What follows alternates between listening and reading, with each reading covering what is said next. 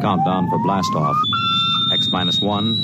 Yes, it's Maxwell House Coffee Time, starring George Burns and Gracie Allen. Richard Diamond, private detective. The Johnson Wax Program with Fibber McGee and Molly. Suspense. It's time once again for another comedy episode of Our Miss Brooks. Dragnet. We offer you Escape. Kraft presents The Great Gildersleeve. Yeah. I'm that man, Matt Dillon, United States Marshal. Good evening, friends of the Inner Sanctum. The Jack Benny Program.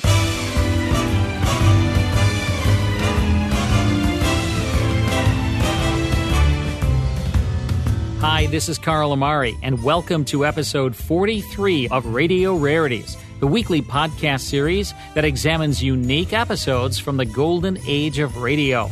My co-host is the vivacious Lisa Wolf. This time we have the audition of one of the most revered series of classic radio. Suspense, from the CBS Summer 1940 Forecast series. In the thrilling episode The Lodger, starring Herbert Marshall. A fascinating aspect of this audition is the involvement of Alfred Hitchcock. Or his non-involvement, Carl, as we shall later discover. Newly proposed radio programs were assessed for their worthiness using various methods by networks, ad agencies, and sponsors. In the case of CBS, they used the summer 1940 Monday night hour-long time slot vacated by Cecil B. DeMille and Lux Radio Theater as a testing ground for new shows. Beginning July 15, 1940, and for the next 13 weeks, a wide assortment of radio programs, some from Hollywood, others from New York, were presented on a series entitled Forecast. This name was chosen to signify the potential of programs that CBS was grooming for its listeners. Usually, there were two different 30-minute programs aired each week on Forecast. In the first week, Battle of Music was offered, followed by a dramatization of the American Theater by Booth Tarkington. It was the second week, on July 22nd, 1940, that Suspense was presented. The idea for this series came from the fertile mind of CBS radio producer-director Charles Vanda, who was in charge of the network's West Coast programming division. He envisioned a series of thrilling dramas taken to a new level on par with the finest motion pictures, featuring stars of stage and screen in leading roles. Vanda had vast experience at CBS, producing several high-caliber programs, including the Columbia Workshop and Gateway to Hollywood, among others. To direct his new creation, he sought Alfred Hitchcock, who had achieved fame in Hollywood directing such films as The 39 Steps, Rebecca, and Jamaica Inn. Chosen to star in this suspense audition was Herbert Marshall, who was then co-starring in Hitchcock's latest film, Foreign Correspondent. According to suspense historian Keith Scott, both Marshall and Hitchcock agreed to perform an adaptation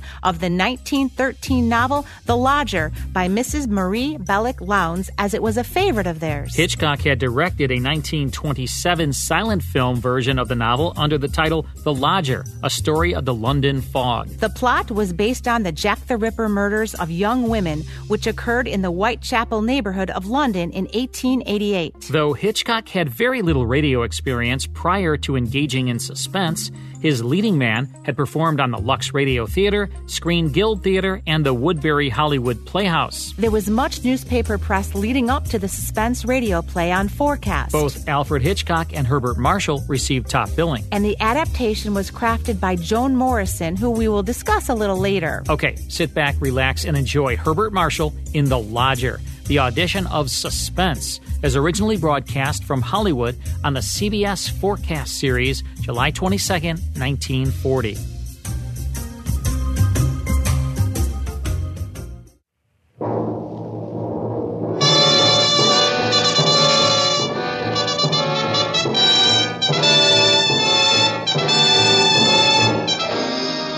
This is Hollywood and CBS presenting Forecast number 4. Herbert Marshall, directed by Alfred Hitchcock, in the first program of a proposed new series entitled Suspense.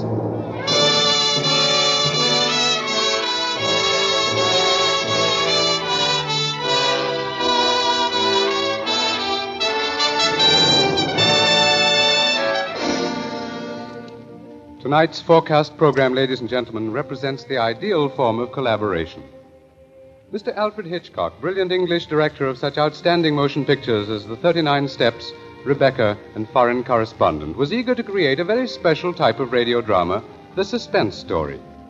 As narrator and star for his production, he thought at once of the distinguished actor with whom he had been associated in countless British film successes, Herbert Marshall. Mr. Marshall suggested that they dramatize a certain favorite story of his. And that story happened to be the very one Mr. Hitchcock had had in mind. Mrs. Belloc Lowndes' classic in Chills, The Lodger.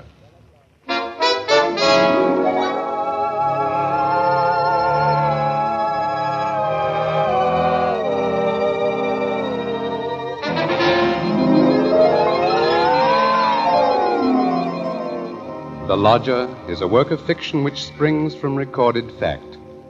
A story which begins in the year 1888 in London. A London terrorized by the fifth in a succession of recent murders. It was believed that these deeds were the work of one person, a tall, gaunt figure in a black Inverness cape, carrying a small, narrow bag. That meager description, provided by a highly unnerved witness, was the sum total of all that was known of the murderer. It was enough, however, to keep alive and alert the interest of all London, of all those in fine quarters, and all those in small, grimy houses, as, for example, Ellen Bunting. Ellen was no different from all the other middle-aged housewives dwelling in the great city's squalid Whitechapel district. She knew all the known facts of the case. As Herbert Marshall will tell you, Ellen knew it was quite proper to refer to this wielder of the knife as the Avenger.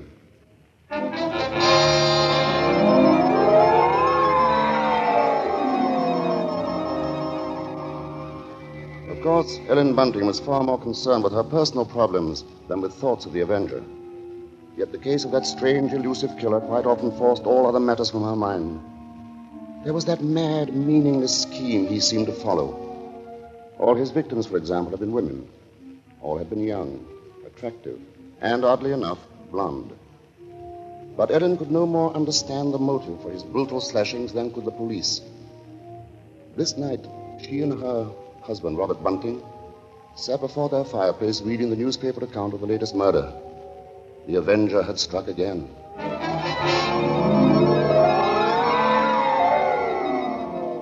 As Ellen expressed it, he might be anybody.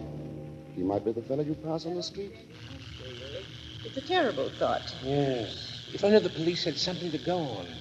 It looks like that Avenger's just too quick for him. Look, it says here that this girl he got last night was like all the others. Pretty, blonde, and, described by her friends as a very light-hearted girl. What a pity. Did you ever stop to think who fits that to a T? In fact, fits all those girls? Why, my own Daisy. Oh, that's a horrible thought.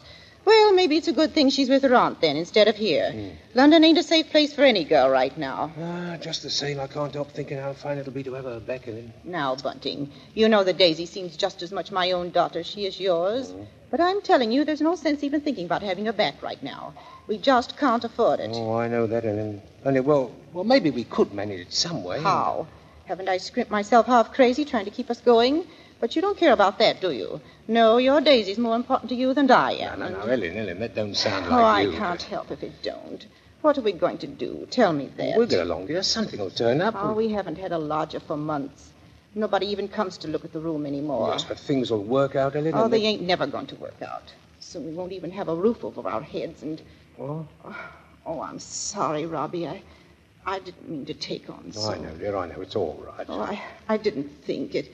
It's just that I've been so worried. Well, don't you go worrying another second, old girl. Why, first thing you know, you won't be pretty anymore. You'll have your face all wrinkled. Now, see here, Now, come on, now, let's see a smile. Come on, just have one smile. For me. Just one smile like you used to, eh? Well, who do you suppose that could be? For late for visitors, Bunting, do you think it could be somebody looking for rooms? Well, it might be. Want me to go to the door? No, I'll go. Oh. You just stay here. Yes, all right. Now, be sure you get a good look at Louise before you let them in, dear. Oh, I'm coming. Oh, I do hope it's... Yes, sir? Is it not true that you let lodgings? Yes, sir. Won't you come in, sir? Thank you. Could I take your cape, sir? There's no need. No, I I'm looking for a quiet room. It must be quiet. Oh, we have that, sir. Above all, our house is quiet. Your bag, sir. May I take it? No, I'll hold it. You'll be so good as to show me the room, please. Oh, yes, sir. It's right up these stairs, sir. This way. Thank you. You see, sir, there's just my husband and me here, and we're ever so quiet, and I'm sure you'll find this room to your liking, sir. Here we are. Now, I'll just light the gas. There. Mm-hmm. Very good. It is pleasant, isn't it, sir? And there's not many rooms with such pretty pictures, are there now? We've had them in the family for years, sir, and... Pictures interest me very little. You see, what really impresses me about the room is the very simplicity of it, the bareness. Yes, sir. It's not at all crowded, is it? It will be quite suitable, Mrs. Bunting's. Mrs. Bunting. You see, I do a great deal of studying in my book here, the Holy Bible. Yes, sir. Please, sir, let me help with your luggage. No, don't touch it.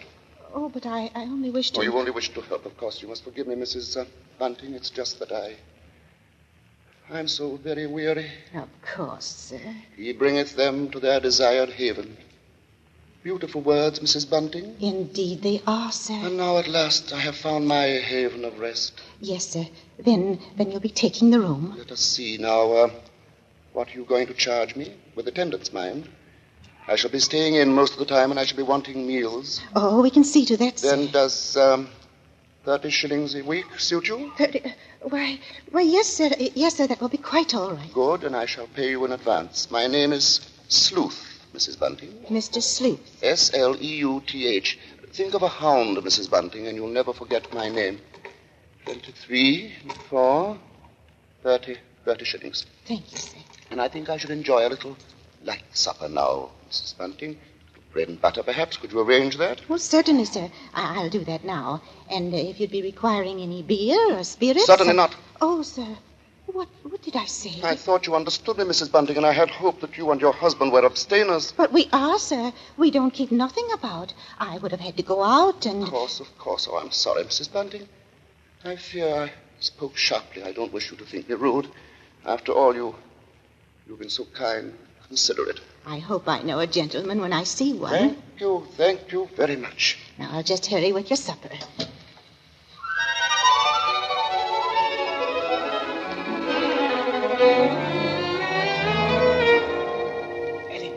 Ellen, did he take the room? No, don't bother me now. I have to get him some supper. What did you mean? Come to the kitchen where he won't hear us. He took it, Ellen? Yes, he took the room? Yes, we're all right now. Look, 30 shillings. A week in advance. Oh, it's wonderful. Wonderful. And Ellen, do you see what this means? Yes, you can have Daisy now. Yes. Here, Bunting, warm that teapot and put some tea leaves in it. Righto. Yeah, do you know something, old girl? We're not going to worry too much about Daisy being in danger of that Avenger fella. Whatever do you mean, Robbie? Well, she's not a girl who takes a drink, you know. What's that to do with it, please? Oh, something I read in the paper while he was upstairs with the gentleman. They just found out that every one of the Avenger's victims had been drinking. They figured he must be some kind of a rabid abstainer. What a peculiar chap. Now hurry, Bunting, please. Yes.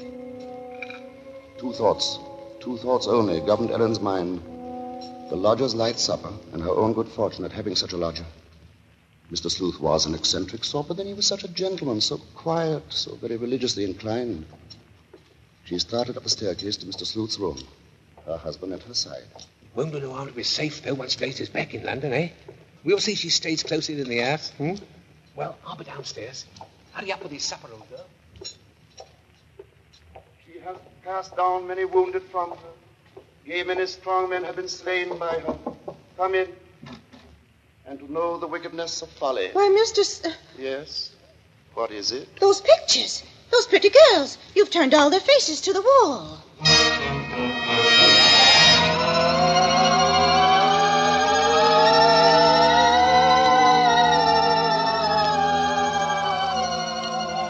And that maneuver, that strange action, was the beginning of Ellen's concern. Soon there came to her a recollection of the Black Inverness Cape, the small, narrow bag, the urgent matter of alcoholic drink. And these details began to shape themselves into a pattern which grew more disturbing with each passing hour. The day following, the lodger did not leave the upstairs room once, nor did he leave the next day. And the oddness of this took its place in the pattern. then, too, the approaching arrival of Daisy, her stepdaughter, added to her concern. On the second night, her sleep was restless with vague, horrifying images. And so when she heard the first stealthy footsteps outside her bedroom, she was instantly awake. Tensely, she followed those steps downstairs, down the hallway. She heard the front door open, and then click shut. Utter stillness fell upon the house. And outside, the streets were so silent she could hear distinctly the clock from a church tower a mile away tolled the hour. In her troubled frenzy, she pictured a lone figure plodding through the deep fog, moving quietly, stealthily, stalking, searching, finding.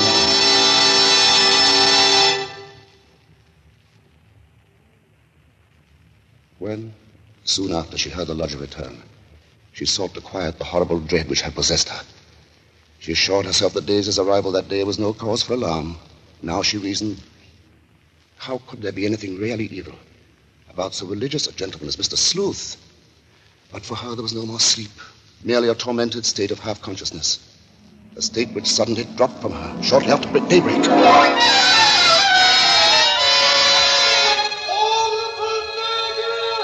Horrible murder. That was the piercing scream of a newsboy far down the street. The Avenger strikes during night! Ellen Bunting heard the boy cry out the Avenger's latest stroke, made during the night.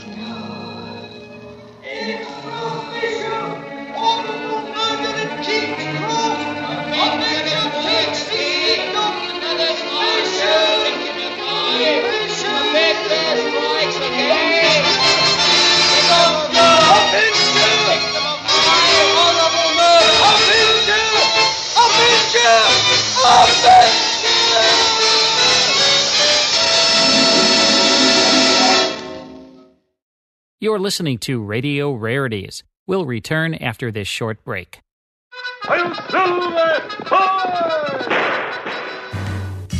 If you enjoy classic radio shows like The Lone Ranger, The Shadow, Jack Benny, Gunsmoke, Dragnet, and Suspense, become a member of the Classic Radio Club. Each month, you'll receive 10 half-hour classic radio shows, along with historical liner notes. The 10 shows will be on 5 CDs or via digital download, whichever you prefer. You'll also receive an email every week with a digital link to the full 5-hour Hollywood 360 radio show and the 30-minute Radio Rarities podcast that Lisa Wolf and I co-host. In total, you'll receive 34 classic radio shows per month. Become a Classic Radio Club member at classicradioclub.com or call 815-900-7535 to speak to a live operator. Log on to classicradioclub.com or call 815-900-7535. That's 815-900-7535.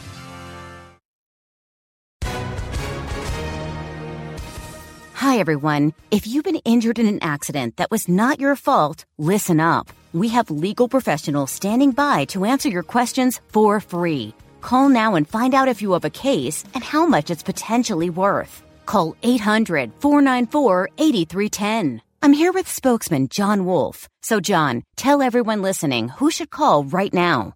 Well, Maria, first off, thank you for having me here. It's always nice to answer the listeners' questions. Now, as far as who should call in, anyone who's been injured in an accident and think you deserve compensation, give us a call right now. 800-494-8310. You'll find out if you have a case and how much it's potentially worth. Thanks, John. You heard it, folks. Take advantage of this opportunity and call now. 800-494-8310. Advertisement sponsored by Legal Help Center. May not be available in all states. Now, back to Radio Rarities.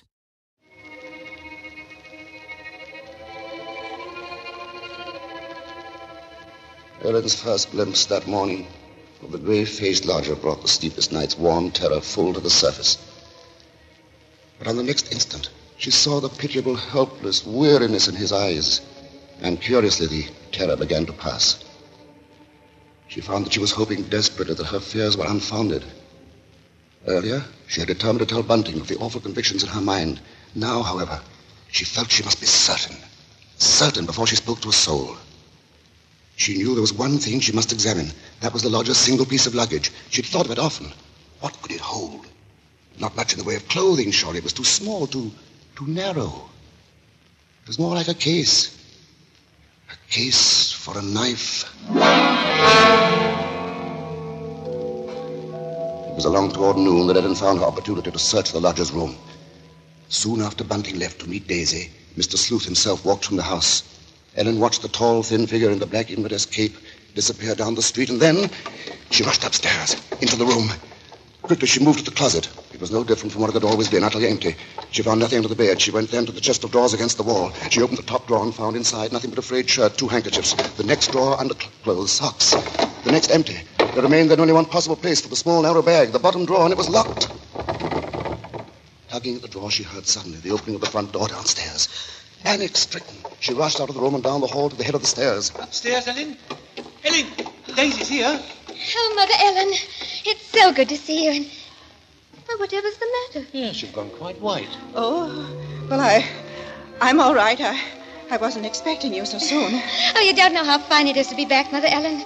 Oh, the country's all right in its way, but there's nothing like London now, is there? No, there isn't. But as long as that Avenger's about, I can see we're going to have to do something about these blonde locks, eh, Ellen? Oh, don't worry about that. I'll dye them maybe, or just pin them under my hat. Daisy, I might as well get you settled. Oh, now, Father, isn't that just like her? She's straight to the point, and no fuss. Well, I'll bet a sixpence she'll have a dust cloth in your hand before you've got your coat off. Mr. Sleuth. Mrs. Bunting, I see my door is open. Oh, we were just leaving, so we... Does this mean that all of you have been in my room? Oh, not at all, sir. What must I do? Keep it locked? But you see, sir, I was just tidying up a bit, and Mr. Bunting, he brought his daughter up, sir. She just arrived. This is Daisy, sir. Pleased to meet you, sir. She's been away for quite a long while, you see, Mr. Sleuth, and that's why we're a bit excited, you might say. Yes, you must have been surprised when you came in, hearing us laughing and carrying on that way. Yes, I must say I was. However, Miss Daisy, there are all types of joy, are there not? Yes, I'm sure there are. The despicable evil joy of the abandoned and the divine happiness of the blessed. A vast difference, that. You do understand me, don't you? Why, yes, sir. Yes, Mr. Sleuth? I devoutly hope so, Miss Daisy. Nowadays, there are so very few young women like yourself who do. In fact, I all but despaired ever of finding one. If you'll excuse us now, sir, we'll be getting Daisy's things put away. Of course, Mrs. Bunting, and I must be getting to my room. Believe me, Miss Daisy, it's been a revelation to meet you. Oh, thank you, sir. I'm sure we shall have much to discuss. He's a queer one, all right. But such a gentleman, isn't he?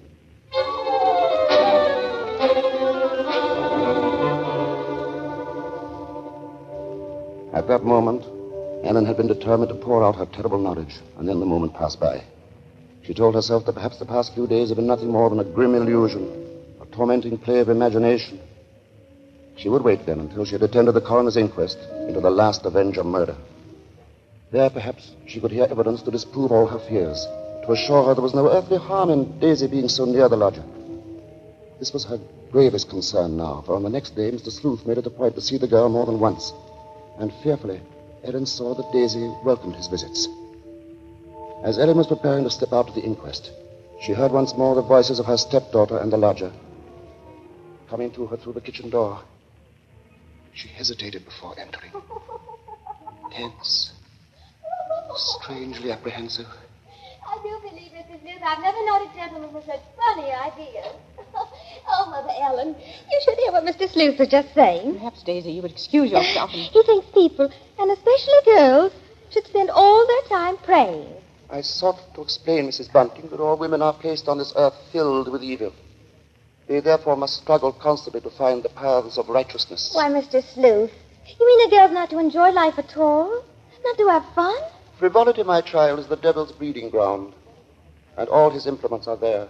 Temptation, pleasure, wine. Oh, that's crazy. Well, there's nothing I like better than a glass of wine, and I'm not... You drink. She didn't know what she was saying, Mr. Sleuth. Just a child, and Daisy, you'd better go now. But I didn't say nothing wrong. What's the harm in a glass of wine? She lieth in wait as for a prey, and increaseth the transgressors among men. Well, I don't know what you mean. I never heard such nonsense. You call Holy Scripture nonsense? So what I prayed against is true. You are beyond salvation. That's not so. I'm a good girl, I am, and I won't have you saying that. Daisy, go into the front room. It's quite all right, Mrs. Bunting. I must be going upstairs anyway. I'm used to being misunderstood, you know. People never realize that my efforts are simply for the greater good of humanity. Of course, sir. And that the power on high will direct my hand toward the expulsion of all evil. Daisy, listen to me. Yes? I've got to tell you about... About what, Mother Ellen? Nothing. I've got to go out for a while now. I'll be back.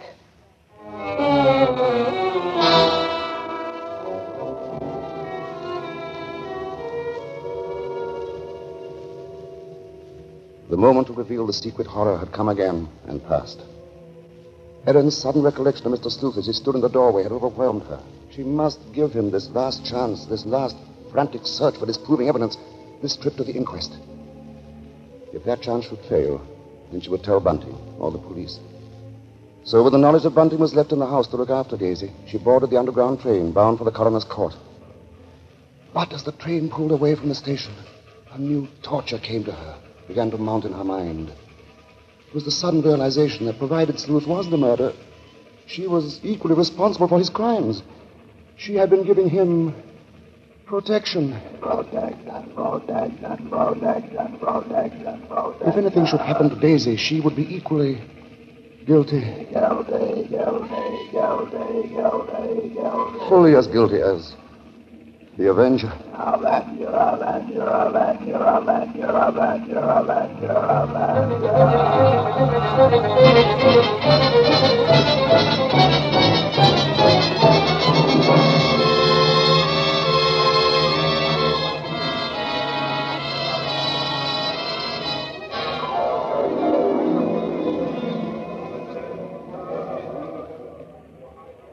Ellen, seated at the rear of the small but crowded inquest room, listened to each of the witnesses as they were called.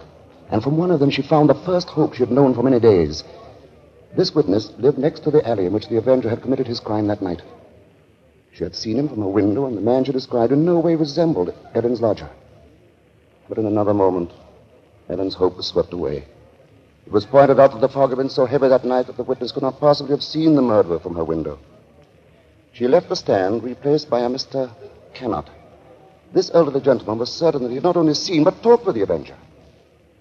It was in Regent's Park, he testified, only a few moments before... A few moments before the murder, Mr. Coroner, when I saw him. He was quite a tall man, very gaunt-looking, and carrying a handbag. A handbag, you say? Yes, a small, narrow one.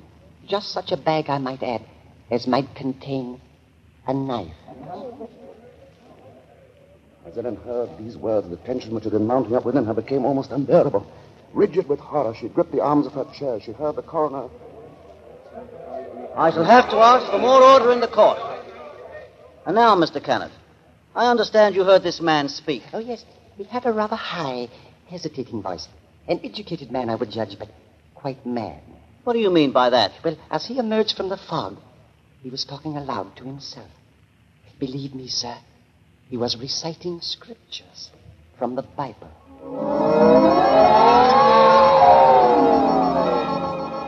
Scriptures from the Bible. Horrified, Ellen rose from her seat, only half hearing the confusion about her. Are you asking us to believe, I would say, Mr. Cannot, that the man we're looking for would be least of all a religious man? And that's where you're in error, Mr. Coroner. The religious note is the very key to the case. Very interesting. That'll be all, Mr. Cannot. Just a moment, sir. Don't you understand?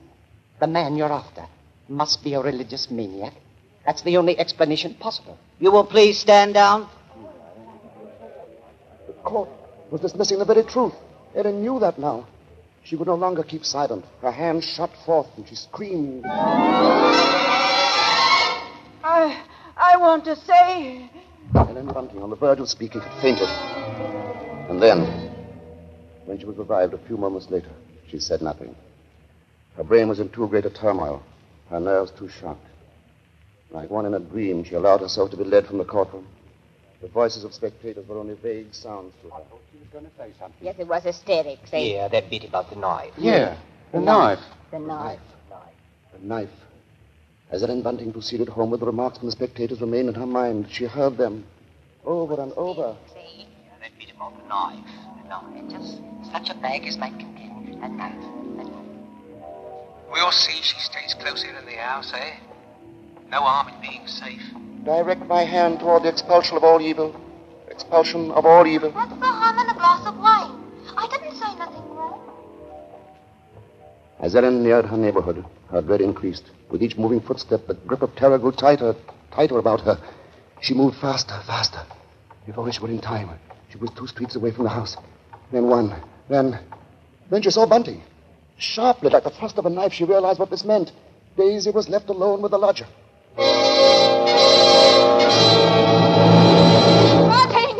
Bunting! Helen, what is it? Oh, Bunting, tell me, Bunting. Where's Daisy? Where is she? I say, where? Well, at home.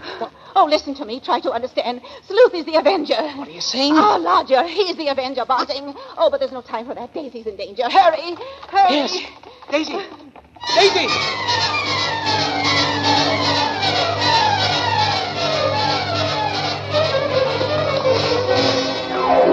Here we are, Bunting. Here we are. Daisy! Oh, Daisy! Daisy, where are you? I look in the kitchen, Bunting. You try the sitting room. Daisy! Where are you, Daisy? Answer me! Daisy!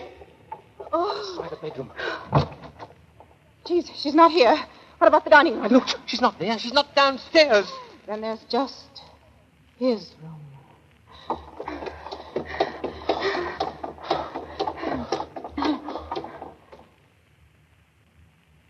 Go on. Open the door.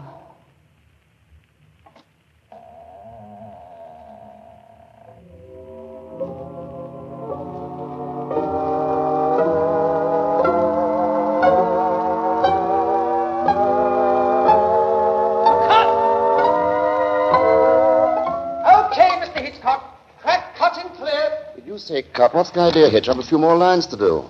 As Mr. Marshall, the narrator, you have. Not as Mr. Sleuth, the lodger. Hitch, you can't stop the play right here. It isn't fair, you know.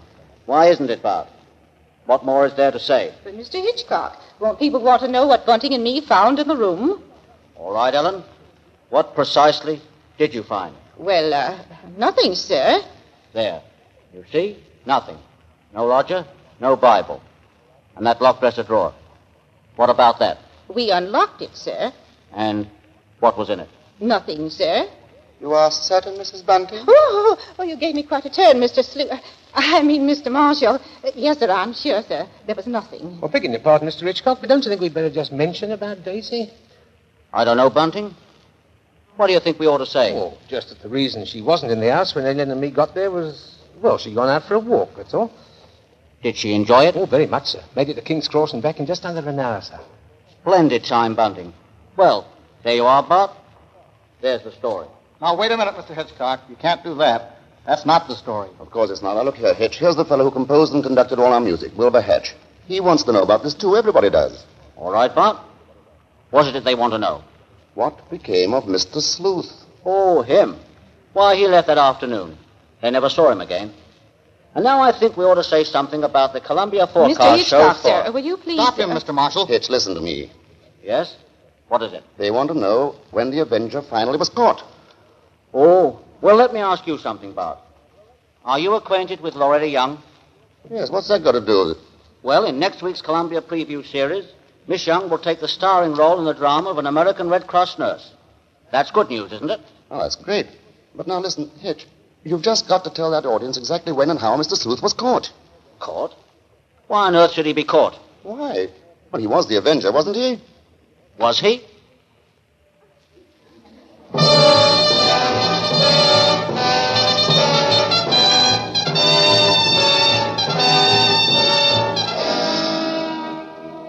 Your guess, gentle listener, is as good as ours. Even Mrs. Belloc Lowndes, who wrote the novel, isn't entirely sure. For his masterful direction, our thanks to Alfred Hitchcock, whose latest pictures are David O. Selznick's Rebecca and Walter Wanger's Foreign Correspondent. For his superb characterization of Mr. Sleuth, our thanks to Herbert Marshall. And our thanks to the outstanding British character actor who tonight portrayed the role of Bunting, Edmund Gwenn. If you liked tonight's program and want to hear more in the same highly original Hitchcock vein, radio versions of The Lady Vanishes and The 39 Steps, for example, write to CBS and tell us so. Your interest will help bring Suspense to the air as a weekly feature.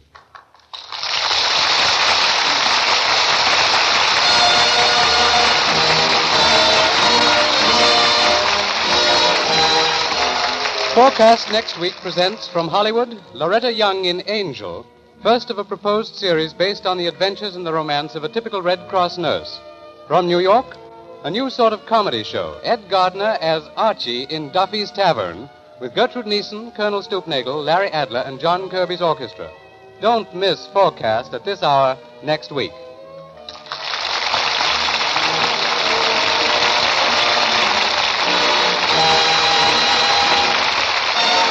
Thomas P. Benson speaking. This is the Columbia Broadcasting System.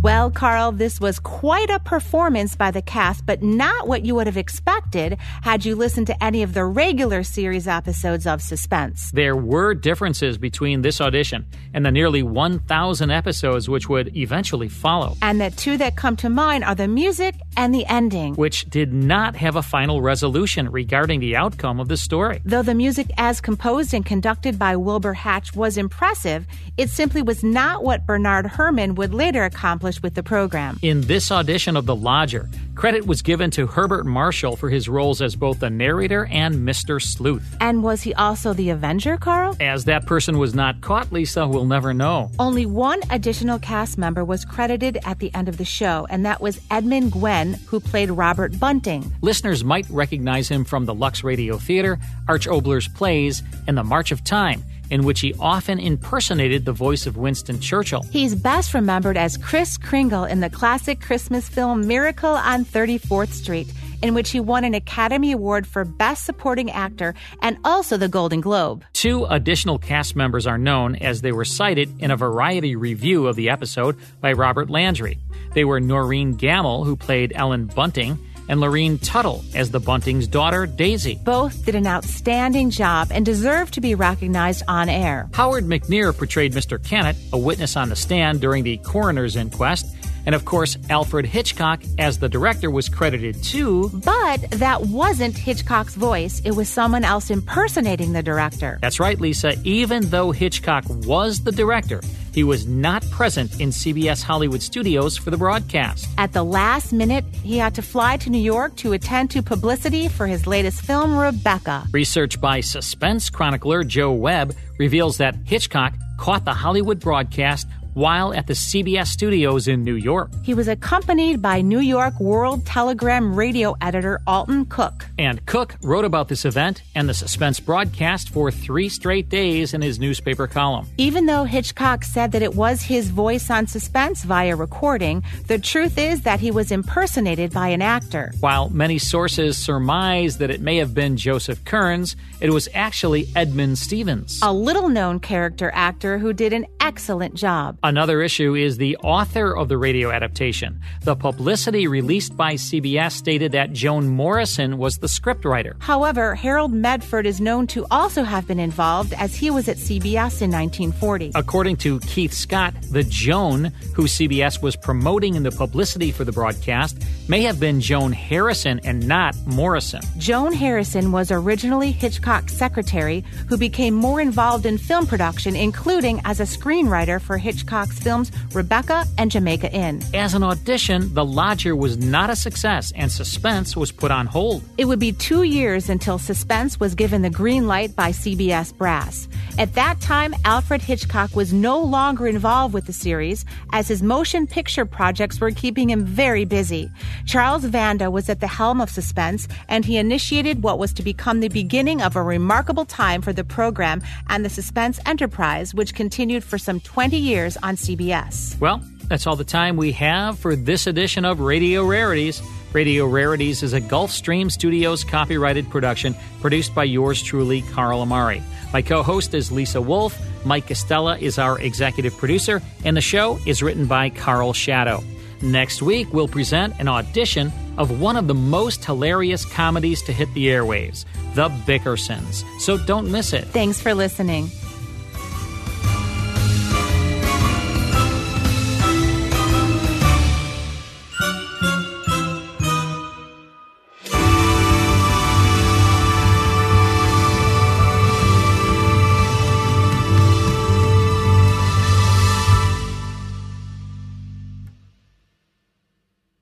It's time to rethink, renew, and reimagine retirement.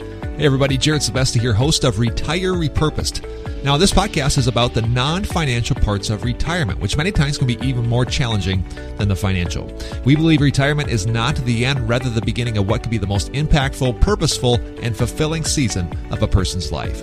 So don't retire, become repurposed. To listen now, search Retire Repurposed on your favorite podcast platform, Senior Resource, or Life Audio.